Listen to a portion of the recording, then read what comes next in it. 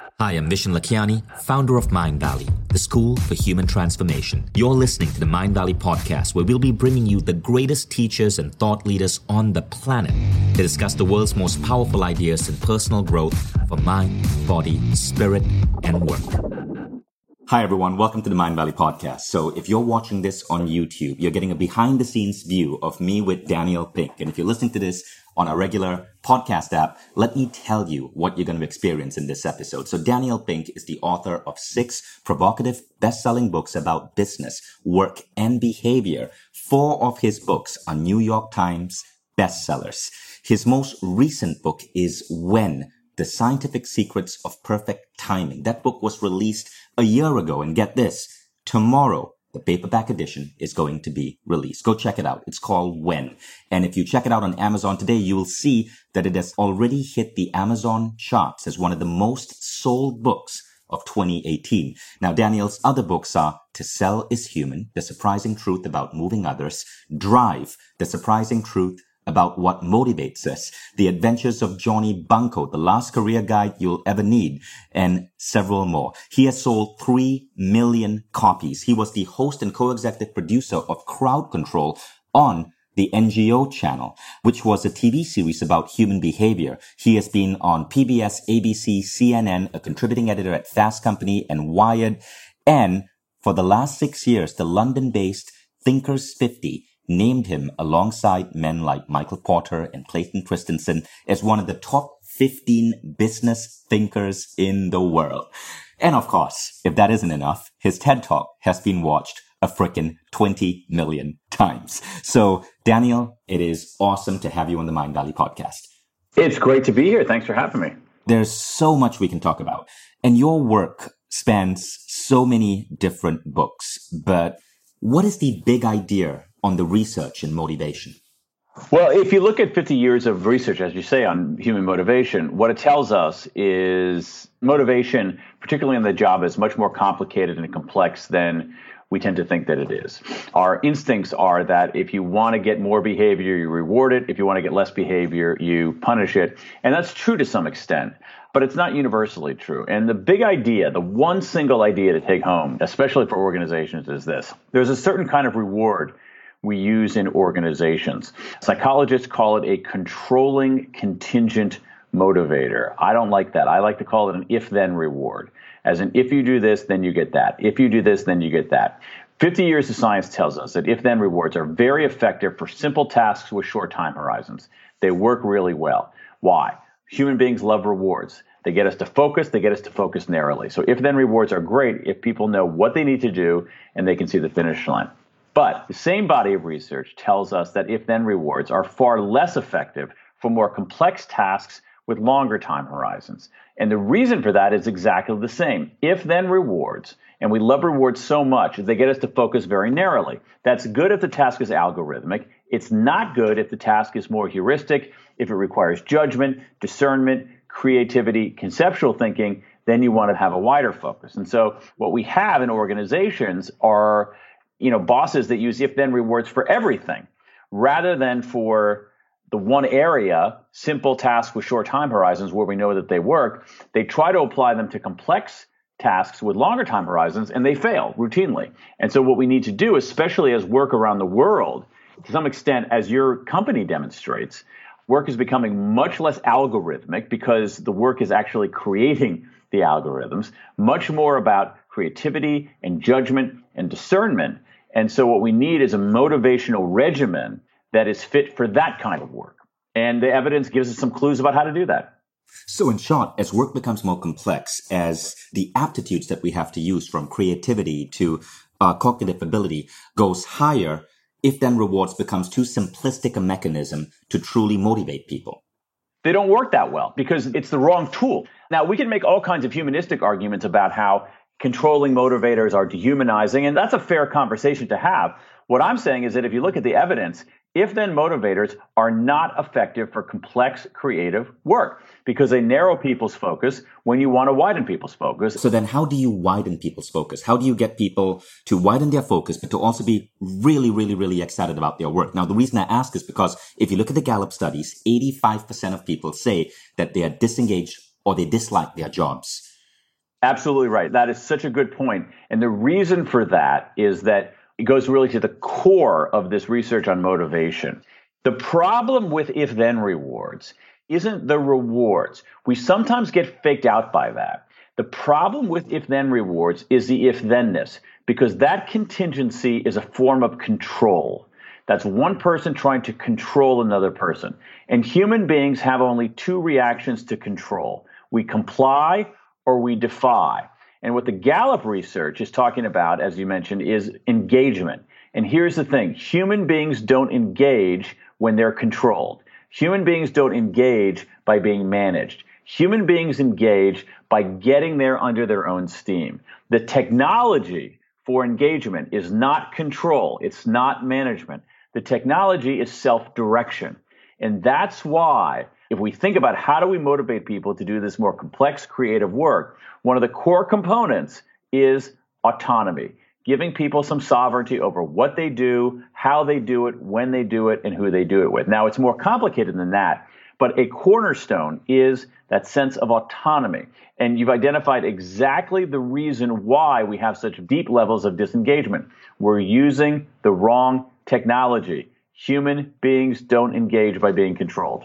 Wow. Okay. Let's say you are a manager or you are a supervisor. How do you make sure that people are going down the right path, that they aren't being unfocused or distracted by the wrong opportunities? That's why we have to have a wider focus and talk about what do we know about the broader recipe, about what we know leads to enduring motivation for these more complex and creative types of capacities. Here's what we know. Number one, you got to pay people well. You got to pay people well. The research doesn't say that human beings aren't motivated by money. Human beings are motivated by money. Money is actually really important. It's just more nuanced than we think. And so what you really want to do for complex creative work is actually pay people well enough to take the issue of money off the table so they're focused on the work and not on the money. I'm an American, right? It's a very American notion that if we raise the salience of money, we're going to get better performance. That is true for simple short-term tasks. So for instance, if you want a lot of envelope stuffed, pay people per envelope. You will get more envelope stuffed that way. But for creative kinds of enterprises, it doesn't work that way.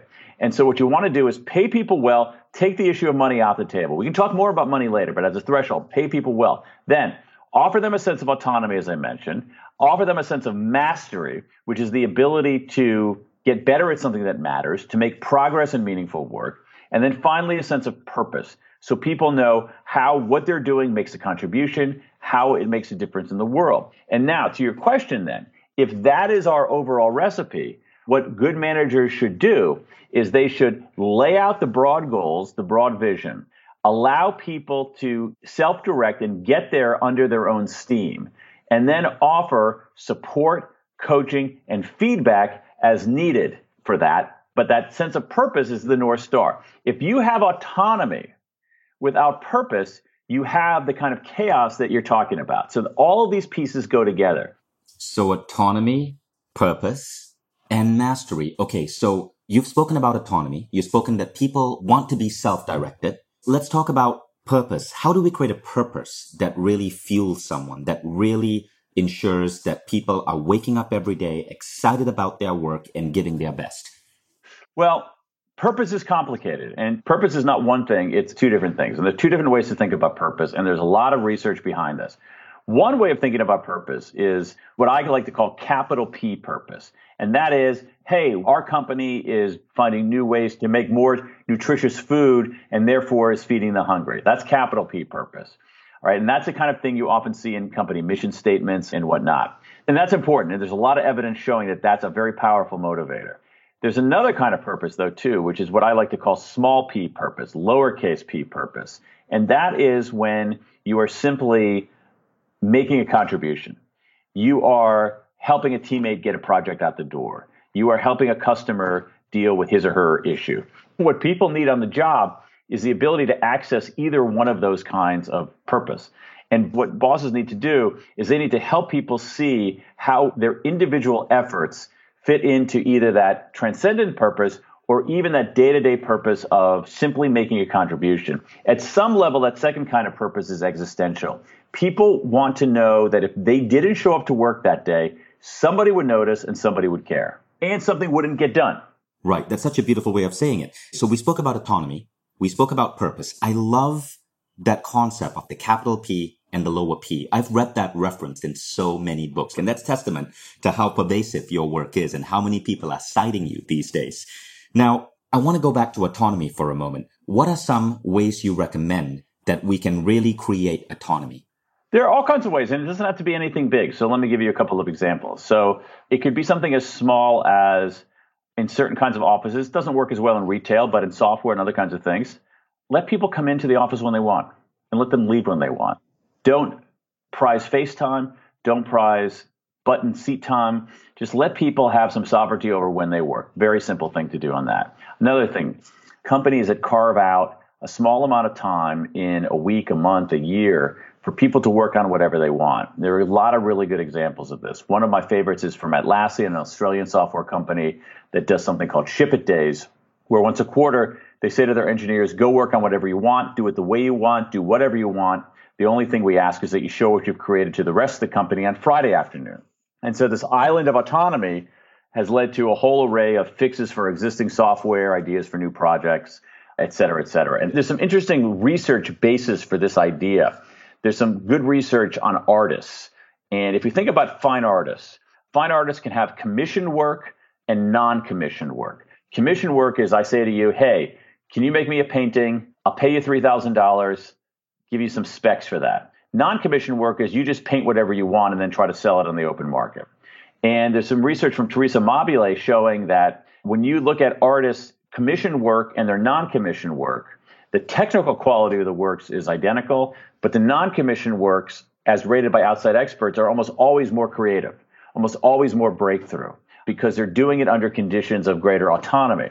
So one way to think about the workplace is almost everything we do on the job is commissioned work. You have an assignment, your boss tells you what to do, it has strong boundaries around it. And what smart companies are doing is creating this space, not a lot, once a week, an hour a week, 2 hours a month, a day a quarter, for what you can think of as non-commissioned work. And that is leading to some spectacular breakthroughs. And this is becoming a big deal across many, many kinds of organizations, nonprofits, for-profit companies, universities. So it's the idea that on the job, we have work we have to do. There's no question about that.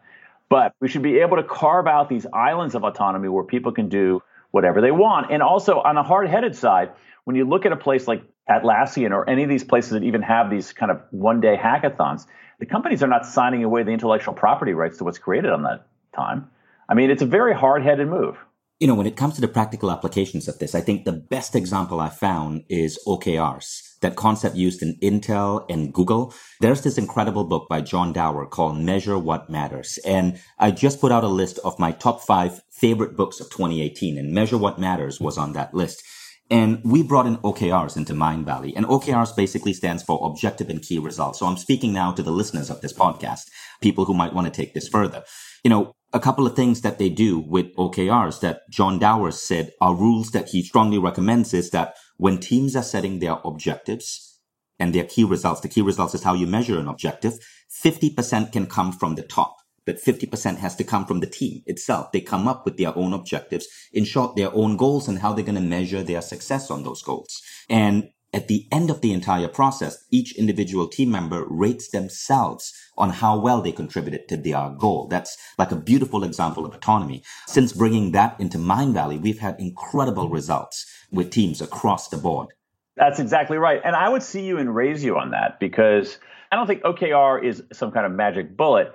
But I think it's in this general area of new approaches to leadership. Everybody complains about micromanagement. OKR is in some level macro management. It's basically saying, let's figure out your objectives together.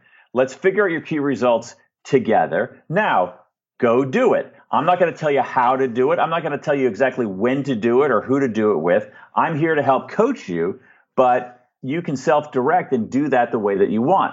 What's more is that these OKRs also have an element of mastery in them, because the key to mastery is feedback. The only way you know whether you're making progress on the job is if you're getting information on how you're doing. And so by the very nature of OKRs, you know your objectives, you know the main results that you want to achieve, you can measure yourself against that, and it's giving you inherent feedback rather than waiting for an annual performance review once a year. And that's the third point, right? That's the third key point in your book, Drive. It's autonomy, mastery, purpose. And what you're talking about now is mastery. And what you're saying is the way to get to mastery is to be able to have measurements of how we're doing, to know our results. It's not only measurements, just information on how you're doing. And this is rooted in, again, some research, just coincidentally, by the same researcher I mentioned before, named Teresa Mobile at Harvard Business School. And what she found in analyzing essentially the day-to-day motivation levels of several hundred workers across North America is that the single biggest day-to-day motivator on the job was making progress in meaningful work. When people were making progress, they were motivated. When people were making progress, they were loyal to the company. The thing is that progress depends on feedback. It depends on information. You have to know how you're doing. Think of it like driving. I live in Washington, D.C. in the U.S. So let's say I wanted to drive to Baltimore, which is north of here. I got in my car and I didn't know what was north, south, east, or west. All right. I didn't have an odometer in my car, so I didn't know how fast I was going. There weren't roadsides or anything like that. I would be lost. And that's how a lot of people feel on the job. They do their work. They actually care about it, but they're not sure whether they're making progress because the feedback mechanisms inside of firms are archaic. They're slow. They're often formal. They're stilted. They are, in some ways, the antithesis of everything that social science tells us about this kind of feedback that people need on the job. That's so true. And I've come across so many books that talk about that. Measure What Matters by John Dower is certainly one of the books. So a key principle of OKRs is that you got to measure. You have to know how you're doing. And another book that talks about that is The 4 Disciplines of Execution. It's a brilliant book on how to be really, really, really productive at work, right? So it talks about 4 disciplines.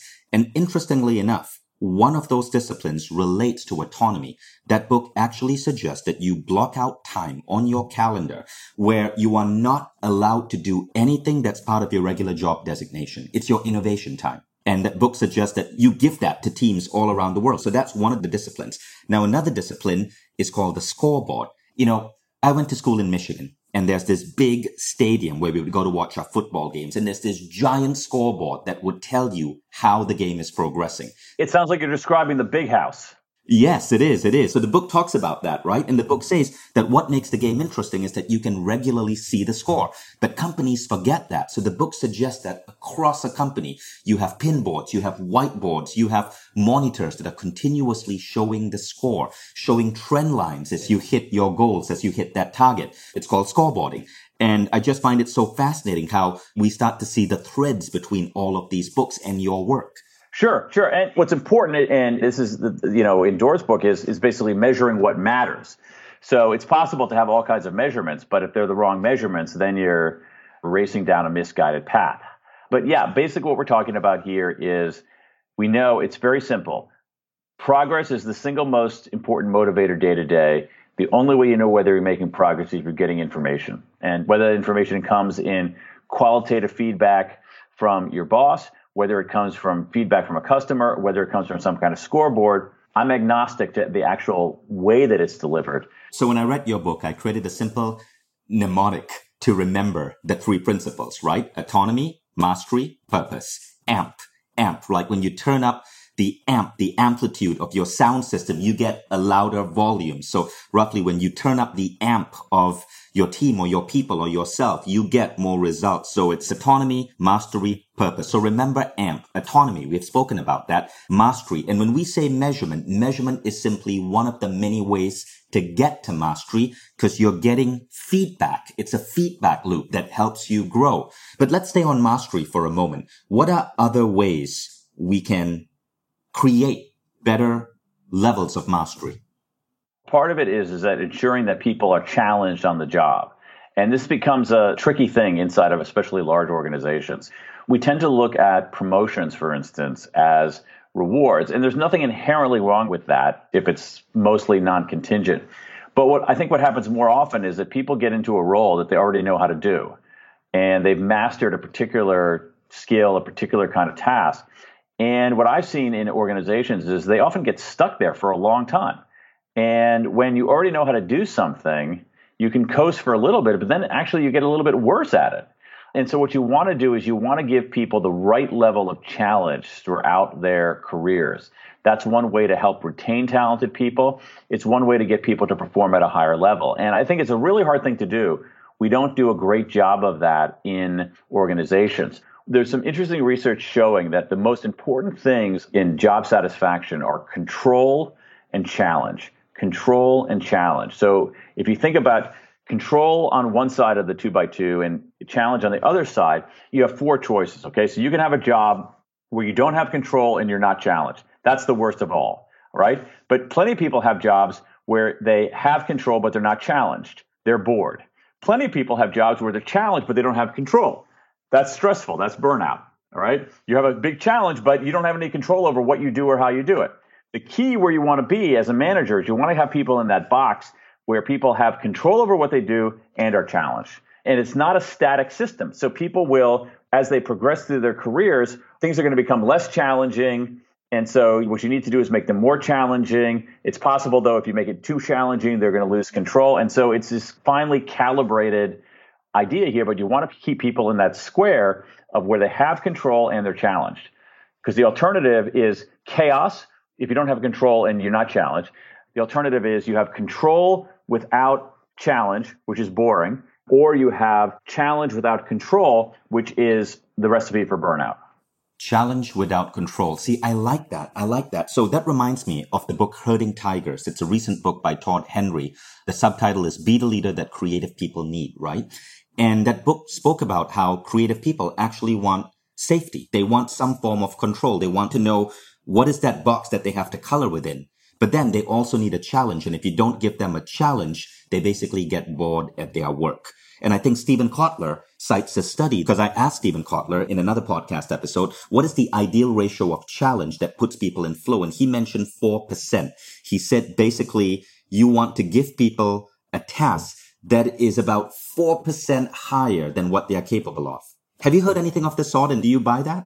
I'm not sure there's a universal number. I don't even know how you calibrate what 4% more challenging is. But there is a lot of research on the concept of flow. It's the idea from a guy named Mihai Csikszentmihalyi, a famous social psychologist, spent a lot of his career at University of Chicago. And he describes flow as those moments in our lives when the challenge that we face is so exquisitely matched to our capabilities. It's just a little bit more than we can do, that we lose a sense of time, we lose a sense of self. To me, what he's talking about is flow. I'm not sure we can quantify it at that granular level of 4%, but it's a little bit more than what we can do. So we're circling around the same kind of topic because Csikszentmihalyi, early in his career, wrote a book called Between Boredom and Anxiety. And that's what I'm talking about essentially with this research on control and challenge. What you want is that if things are too easy, you're bored. If things are too hard, you're anxious. So what you want is that sweet spot where things are just right, where it's like these Goldilocks tasks, really well matched to your current capabilities. And that's when people have the greatest satisfaction. That's when people perform at their highest level. And this is also when their level of mastery starts increasing, because you have to gain mastery to hit that challenge. So one of the most interesting ideas I read on this topic, and I love connecting the dots between different books. I guess one of the most interesting ideas I read on this topic is by Patty McCord. She was the person who wrote the culture deck of Netflix with Reed Hastings. So Patty released a book last year called Powerful. And there's an incredible quote in this book, which I love. I'm paraphrasing here. She essentially said that empowerment is bullshit. She says you don't need your people to be empowered. Your people are powerful the moment they walk in through the door, assuming you're hiring the right people. What they want is a way to channel that power. So she suggests in her book that you give people really bold visions, really bold goals, and create an atmosphere where they get a chance to pursue things which are risky, which are ballsy, but they know that failure isn't going to be punishment. If they do not attain their goal, in other words, it's not going to affect their salary or their bonus. They're given permission to fail. But what they're not given permission to do is to play small. I'll be your hallelujah chorus for that one. Amen. And I've written in the very first book that I wrote, which came out 20 years ago, a book called Free Agent Nation, I talked about how, totally agreeing with Patty, that empowerment is BS. It's a misguided notion of how organizations function today. In the old days, the organizations had the power and they could benevolently share it with their employees. But now, when so much of an organization's capability is basically in the brains and hearts of the people who work there. The workers empower the organization simply by showing up to work. And so I'm with Patty 100% on the idea that empowerment is total BS.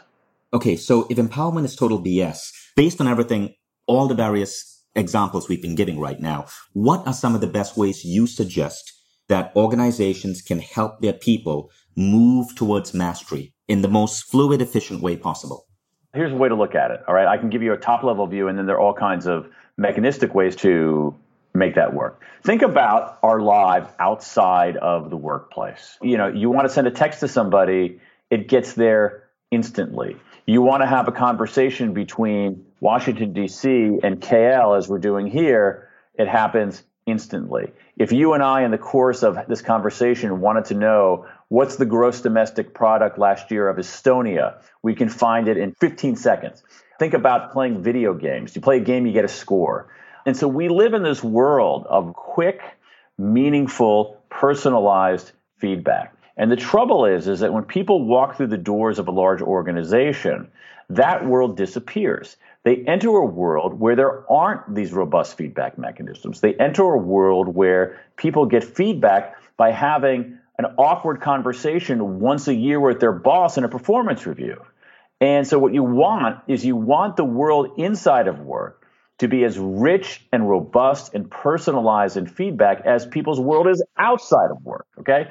Now, how do you do that? I'm not a fan of all of these things, but there are various kinds of software that you can give people, kudos on, right? That you can give your coworkers kudos on, all right? Say, hey, that was really helpful. Give them points in that way. Okay, that's okay. I don't love those things, but that's one way of doing it. Another way to do it is for the boss to have weekly one-on-ones with people and just give them feedback right there, all right? Something as simple as that. Another thing to do is to do something like what happens in Agile software. We have teams of people come together, set their own goals, give each other feedback on how they're doing, set new goals, that kind of thing. So it's not so much a specific program or policy. It's really a way of thinking about, the culture and the very bloodstream of an organization. You want the world inside the company to be rich in feedback, just like the world is outside the company. That's amazing. I really appreciate that advice. That took me a long time to learn. It was really, really, really hard to do. It was only in the past 1 year or so in my company that we started using new technologies from Google Data Studio, for example, that allowed pretty much every team in the company to have a little scoreboard that allowed them to see how well they were doing. But I'm embarrassed to say that it took me maybe year 9 or year 10 as an entrepreneur to realize the importance of data and feedback. Absolutely. And again, I want to keep coming back to this idea that it's not only numerical and quantitative, it's cultural in a way. It's, you're my boss, you and I go to a meeting, I make a presentation, you take me aside for 2 minutes after the presentation and tell me 2 ways I could have done it better. That's feedback. Or you tell me one thing that I did really well and 2 ways I could have made it better. Right? So it's not always quantitative. It's not always numerical. It's just simply information. And it's making it a part of the culture, because some people, they get hurt by it. They feel lessened when they're given feedback that might be critical. Exactly. And that's a tougher one, though, because that might be a hiring problem rather than a feedback problem. Very true, very true. Now, this reminds me of a study I saw by Google that said that Google found that its best employees, its best leaders, were not necessarily the people with the MBAs or the big management degrees or the people with the highest STEM certification, but it was the characteristic. And I think they identified 7 characteristics that made a good leader. And the number 1 was the ability to coach. That's actually another really good point, is that we tend to promote our top performers to management when writing software and managing software coders are 2 very different things. Okay, so we've spoken about autonomy, and you've suggested some practical ways we could create autonomy. And then we've spoken about mastery, everything from coaching to feedback to dialogue to openness to data to being able to measure how someone is doing, to giving people a goal that's challenging so they have to work their way up and develop new skills to get to that goal. And we touched very briefly on purpose. You spoke about the capital P and the small p. But let's go on to that third point of AMP, purpose. I'd love for you to elaborate more on what your research has found behind purpose. Well, there's all kinds of research on this, and it's basically Purpose is essentially the single most cost-effective performance enhancer we have in organizations. And there's a whole pile of research on this. Let's take fundraisers who are making outbound calls to raise money for a nonprofit or a university. If you have those fundraisers read letters from people who benefited from the money that was raised, or even meet people face to face who benefited from the money that was raised, those fundraisers perform better. There's some research showing that they can perform 2x better, raise twice as much money. I mean, it's crazy. There's a fabulous study out of Harvard Business School that I love. That's a study of cooks cooking in a cafeteria in Boston. And what this research showed is that if you rig up an iPad on the line for the cafeteria and they allowed the cooks to see the customers, the quality of the food improved. Basically, this is small p purpose. It takes your job making a cheese omelet, making a patty melt, and takes it away from this abstract notion, and you see the people who are actually going to eat it, you raise your game. And so it's really kind of exciting because, you know, if you want lifeguards to re-up for another season, there's research showing that you have them read stories about lifeguards who save people's lives. Oh, that's why I became a lifeguard. Oh, I'm totally signing up next year. And so we don't use it enough, even though the evidence is pretty clear. It is an extraordinarily effective and a preposterously cost-effective performance enhancer. So one of the things that we implemented in our team is someone called a tribe storyteller. We have like 3 million students, and we have this one person who travels around the world to all our conferences, films videos with the students on their stories. And very often, these are not even like shared publicly. They are just shared internally with the team. Because I noticed this long ago, like my programmers would be in their office working on the back-end code for the delivery of this training through the app. But when we could actually get them to see how the customers were interfacing with the app, to see the customers' faces, it would create like a spark of motivation in them. Absolutely. Absolutely. And this is the kind of thing that is really at the fingertips of every organization. And one of the things that I've discovered just studying organizations, working with organizations, I've become a much firmer believer in very lightweight interventions, things that are really easy to do, small wins. A lot of times we want to have these big, elaborate change management programs, and they're cumbersome and they rarely work. And what I like, it's like, let's give people some small, lightweight tools that they can implement right away, that they can use immediately. And if they work, keep using them. If they don't work, try something else. Because again, I think that in some level we've been seduced a little bit in this idea of big, hairy, audacious goals, that the only way to change organizations is to have moonshots and BHAGs and all that. And I'm not deeply philosophically opposed to that, but I do think that if you look at how organizations actually change, in most cases, they change through small wins. They change from few people in the organization trying new stuff, small experiments that cascade into bigger changes. Amazing. Thank you so much, Daniel. So I want to give a shout out to some of your books for people who are listening and might want to go further. So a lot of the ideas we've been talking about come from Daniel's book, Drive, The Surprising Truth About What Motivates Us. It draws on 50 years of behavioral science to overturn the conventional wisdom about human motivation. Drive spent 159 weeks on the New York Times bestseller list. Congratulations on that. That's ridiculous. And it's been translated into 36 languages. Okay, now, what I want to do just before we end this call is I want you to tell us about your upcoming book, When. When was published January 9th last year. And the subtitle is The Scientific Secrets of Perfect Timing. What is this book about? Yeah, so this is a book about all the when decisions we make in our life. When should we do one kind of work? When should we do another kind of work? When in the day should we exercise? When should we take a break? But even broader aspects of timing, like how do beginnings affect our behavior? How do midpoints affect our behavior? How do endings affect our behavior?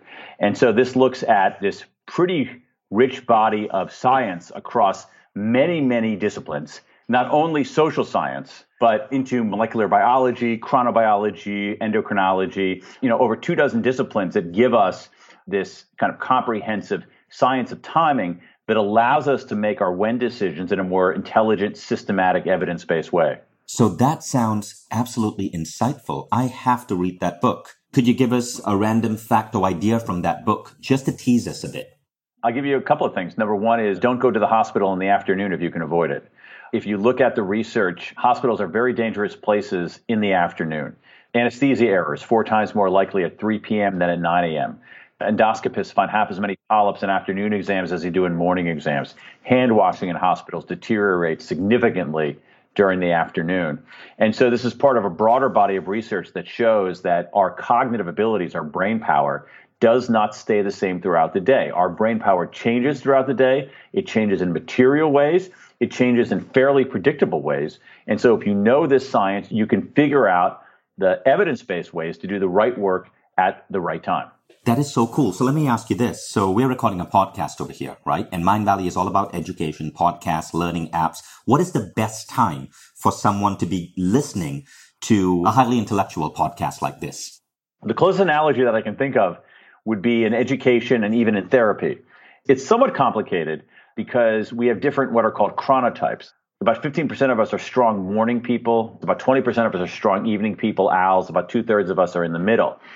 And so people who are not owls are generally better at listening to this kind of thing in the morning. So what you see therapy sessions are more effective in the morning. People actually retain the information better. There's some interesting research in education showing especially kids perform better on math if they have it in the morning rather than if they have it in the afternoon. There's some interesting research out of Denmark showing that kids who take standardized tests in the afternoon score as if they've missed 2 weeks of school compared to kids who take standardized tests in the morning. So if you're looking at that kind of pure intellectual, get my mind around complicated ideas, it's probably better to listen to it in the morning.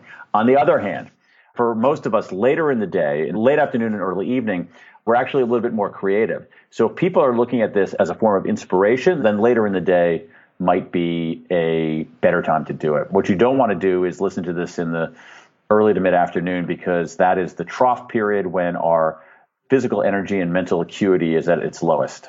And you will miss all of the great insights that you and I have been dropping on people. Amazing, amazing. I love that. Daniel, thank you so much for this conversation. Guys, that was Daniel Pink on the Mindvalley podcast. Check out his books. He is an amazing mind, and I enjoyed this thoroughly. Thanks for having me. Take care, Daniel. And thank you guys for listening. Next steps, go to Amazon.com. Check out Daniel Pink's books, especially Drive and Win.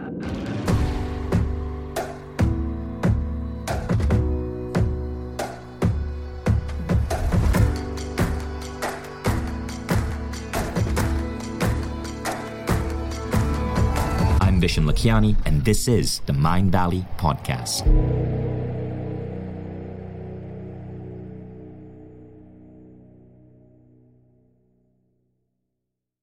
If you like the Mindvalley Podcast, take the next step. Become a Mindvalley member. Imagine being coached daily by the greatest teachers on the planet. How quickly would you transform your health, your mindset, your body, your relationships? How quickly would you double the size of your company? How quickly would you see your career grow?